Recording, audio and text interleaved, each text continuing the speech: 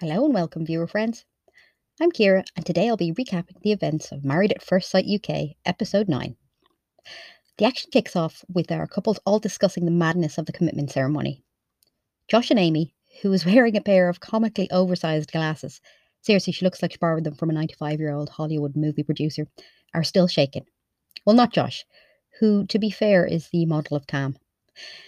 Everyone is just back from honeymoon, and it's all bleep. Has anyone else noticed that the swear censoring is very inconsistent in this show? I'm curious.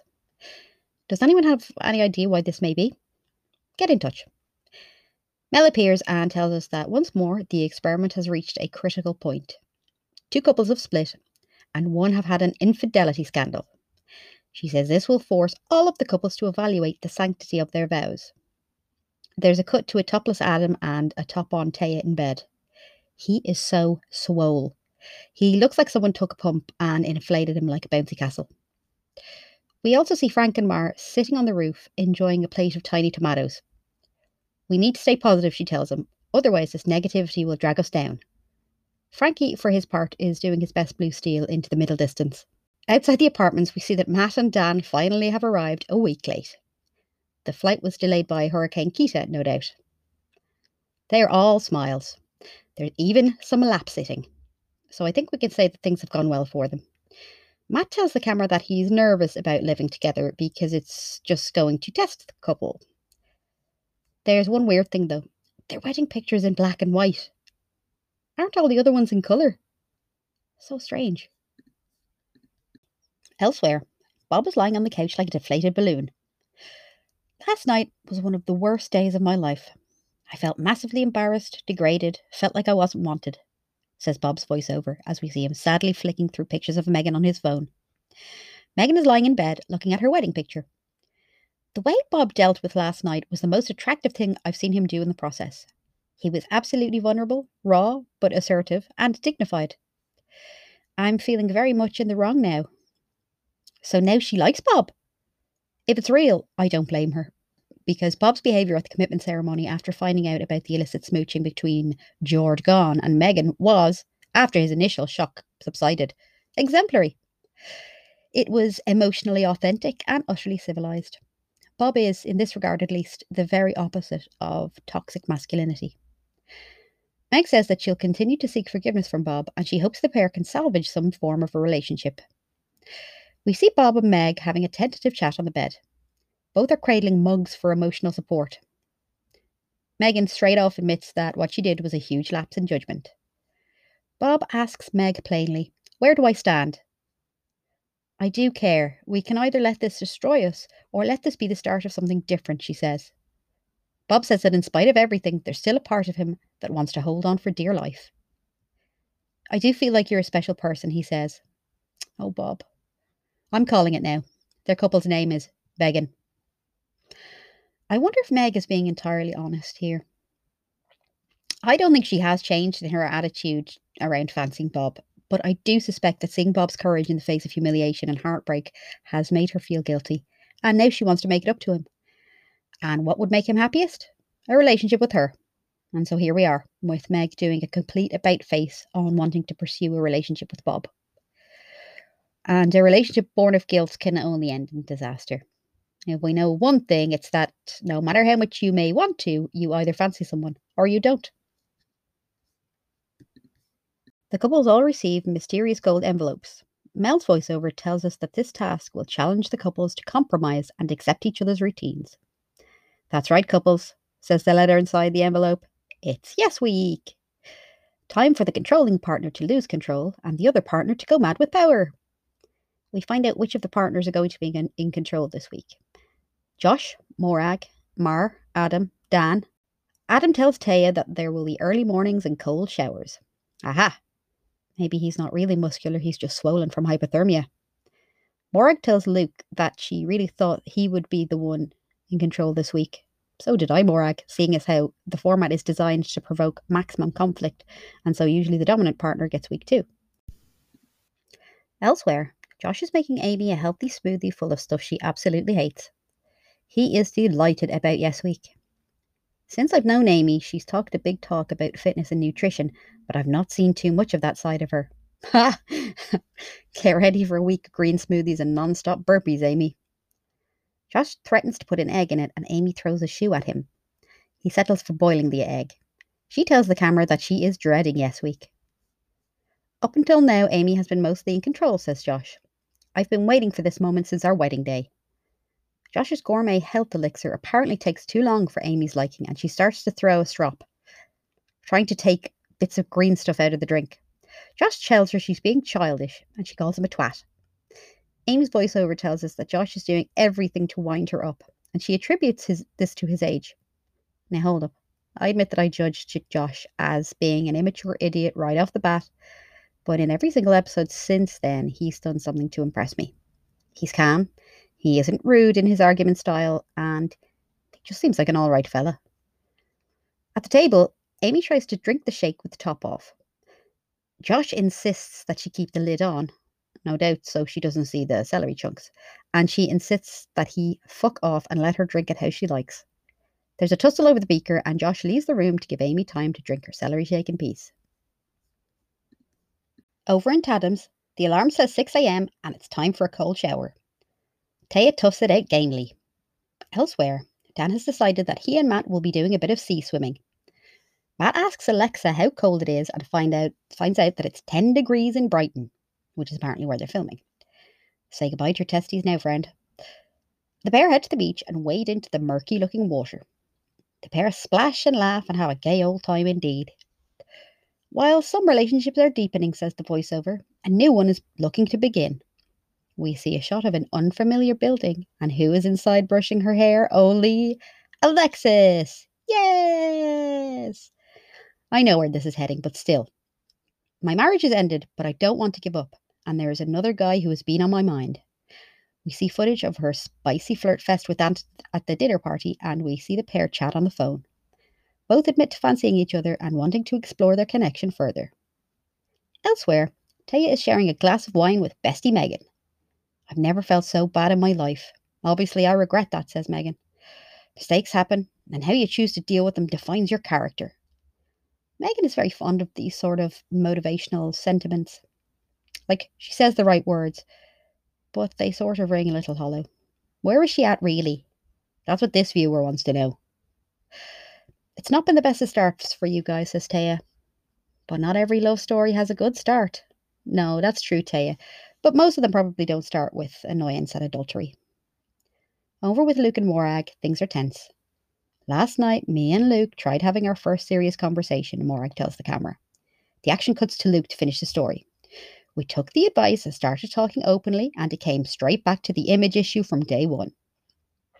We get a flashback to the awkward conversation on the bed where Morag told Luke he wasn't well turned out enough for her.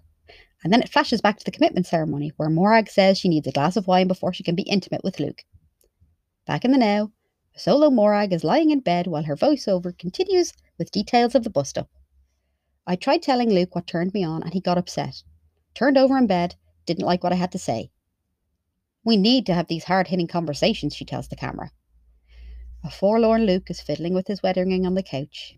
He admits that he is close to breaking point. Uh-oh. There's an ad break, and once we come back, we discover that Yes Week is halfway done. What, already? We see Tatum working out, Frankie loading a dishwasher terribly, and Josh blowing a whistle at Amy as she works out on the roof. Morag is alone, sitting on her balcony, having a lonely cuppa. The narrator tells us that the couple haven't even thought about starting Yes Week after their earlier argument. We see Luke knocking on a door. He's calling into Adam for support, I thought. But no, it's Josh who answers the door. Maybe the producers paired him with a quietly confident fella like Josh in the hope that he might impart some muscular wisdom. The pair head upstairs to the roof, where they are alone.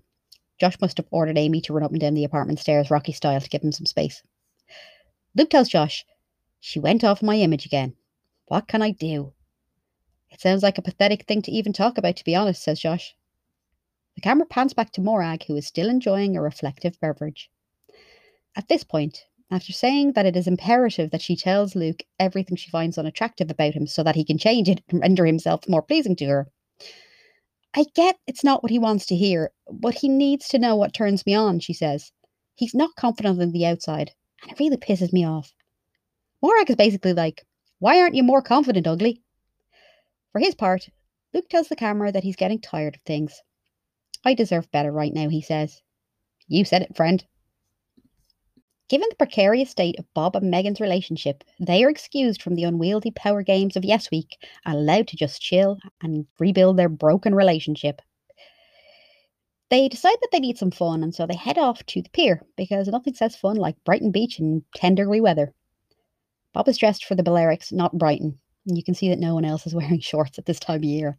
And Megan is wearing a denim one piece with a pattern I can only describe as 70s.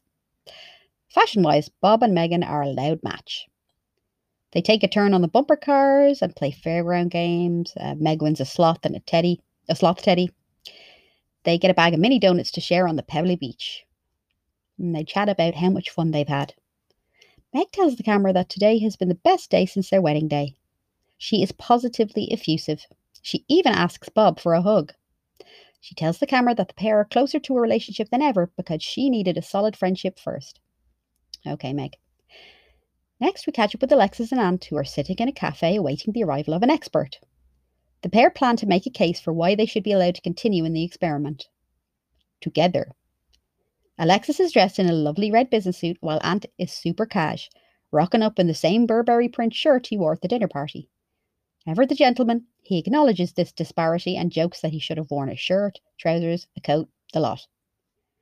The pair are nervous, but not too nervous not to flirt. Ant smiles more during this scene than in the previous 8 episodes. Mel appears. She pretends to be curious about what's going on, even though, she saw what we saw at the dinner party, and that flirt fest was hot.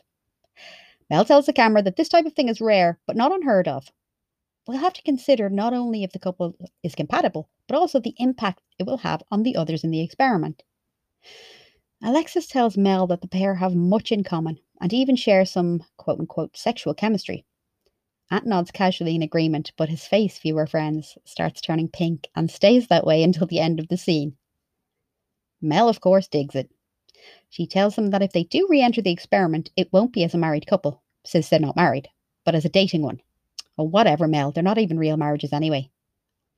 She said she needs to discuss it with the other experts and leaves the pair to do their flirting. This is a tricky one. Superficially, it seems like an obvious choice. Alexis and Ant seem like they would make a great couple, and both were paired with, for want of a better word, duds. So the audience is rooting for them. However, allowing a couple who paired themselves essentially makes a mockery of the show's premise and reaffirms the most basic of truths. When it comes to matters of love, there is no scientific formula or algorithm that can reliably identify the one. In fact, it seems like the experts this year couldn't predict 5 o'clock at 4:50, but whatever. Back in the apartments, Amy has had quite enough of Josh being bossy and decides to cancel Yes Week. She plans an activity for the couple and it involves a witchy-looking woman with a picnic basket.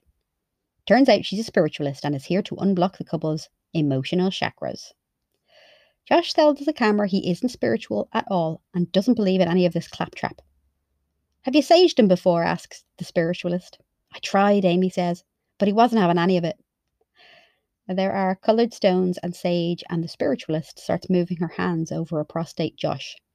Josh, who is lying on the sofa with his eyes covered, starts laughing. When she takes out her tarot deck and earnestly explains the meaning of the cards, Josh laughs and rolls his eyes. She holds up the card and says solemnly, "This could be divorce." More eye rolling. Morag hits upon another strategy to see Luke in his undies. Morag is slowly turning into Benny Hill. She says she knows that she needs to make him feel appreciated, so she orders him an enormous Chinese takeout meal. Because nothing presages a night of erotic fun like a belly full of spice bag. Luke may have gotten worn down by me telling him I normally like, what my normal type is, what normally turns me on, she tells the camera. However, we need to have another discussion about how we handle these hard-hitting conversations that we need to have. Morag tells Luke that she's trying to take on the expert's advice about being more open, but his responses make it difficult. He tells her to imagine it from his side. He really likes her, but is constantly hearing, "You're not my type, you don't turn me on," and it breaks his heart. What else can I do? I'm changing my image. I'm back in the gym. I don't feel like you're sure about yourself at all. You get changed in the other room behind doors so I can't see you, says Morag, with not one trace of self-awareness. Maybe he's too scared to reveal his body to you because it's just more of him for you to find disappointing.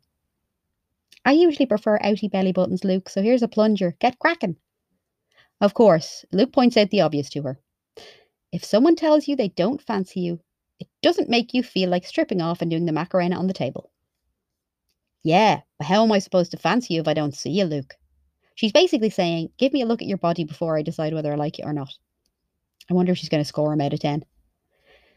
Luke tells her that if he gives 100% effort and she continues on the way that she's been going, then that will fucking kill him. I think we can safely call time on this relationship. Even a couple together years and years couldn't resolve this issue, so I doubt a pair that have known each other, roughly a fortnight can. After the ad break, the action, if you can call it that, returns to Frankenmar. I noticed in this episode that he keeps wearing clothes with the same bull's head logo on them. In the last Australian season, one of the participants, Sam, used the show as an opportunity to plug the life out of his clothing line. I wonder if that's what Frankie is doing here. Anyway, it's time for Frankie to cook dinner. Some comedic background music is played over the entirety of this scene, just so we can, get a picture of Frankie as a comedically useless husband? Mar tells the camera it's important that he knows how to cook, since her expectation is that they will be sharing such domestic chores. Didn't the expert say that she wanted her marriage to conform to traditional gender roles at the start? I presume that this would include housework or whatever. We're shown a flashback to the commitment ceremony, and the narrator reminds us that the experts were concerned about the power dynamics in the couple's relationship. Back in the present, Frankie tells us that he doesn't care what the experts have to say, he only cares what Maralise has to say. She tells him she wants him to wear an apron. No, he flatly refuses. This man is just minus crack. Back with Lorag, Luke tells the camera that he wants Morag to celebrate him for who he is, because he's not changing who he is. He tells Morag that a bit of reassurance or confidence building from her would go a long way. I know I don't pay you a million compliments, Morag says, clutching a glass jar filled with paper. But whenever you're in doubt, you can go into this jar and pull out a message of appreciation. Luke is happy. He pulls one out. It says, "You are enough." You are enough, says Morag. And I know that I bang on about appearances, but I need to realise that's superficial stuff. And what matters is how you treat me, which is awesome. Then Morag reminds him that it's still Yes Week, and Mama Morag's got one more request. She disappears into another room and reappears with a fireman stripper costume. Get on that pole and get ready to jiggle your jelly, Fireman Luke, 'cause it's showtime. Back in Frankenmar's, the couple are about to sit down with a glass of onion-scented wine and a meal flavoured with resentment. Be honest with me, I have to learn, he says. She takes a bite and acts immediately like, the way a parent does when their kid hands them something gross or stupid or talentless. Oh my God, it's lovely, absolutely lovely, incredible. Marks out of 10, he asks, eager to have his suspicion that he is actually amazing at cooking confirmed. 9.5, but only because you forgot the Parmesan. Mar, this man is confident enough as it is. Can they loan Maralise out to Luke for a few self-esteem building workshops? Back with Lorag, Fireman Luke reports for duty. Morag cackles like her own hen party before shouting, "Alexa, play another level, freak me." Luke wiggles and jiggles and peels away bits of his clothing as Morag screams, "Take it off!" And there is much good-natured laughter on all sides. Morag tells the camera that she's happy, and that she genuinely fancies Luke, and that she can't wait for the camera crew to fuck off so the pair can enjoy the rest of the night. The last scene is Luke in his scanties carrying Morag into the bedroom, flinging her on the bed, and closing the door behind him. And that's that for an interesting but not amazing episode of MAFS. I am far more intrigued by the clip for tomorrow, that's Wednesday's episode, because it looks like there's another dinner party. Already. And you know what dinner means. Drama. It looks like there's trouble in paradise for Tatum and Josh. Well, for Tatum and for Josh and Amy, while everyone else has their minds blown by the new old couple. Ooh, viewer friends, I cannot wait. See you then. Let me hear your thoughts. Get in touch with us on Twitter at Adventures in TV2, or you can email me, on Adventures in TV, TV spelled TEEVEE, @gmail.com. And you can find us on all the other places, Instagram, Facebook and everything, at Be Unkind Rewind. See you then, viewer friends.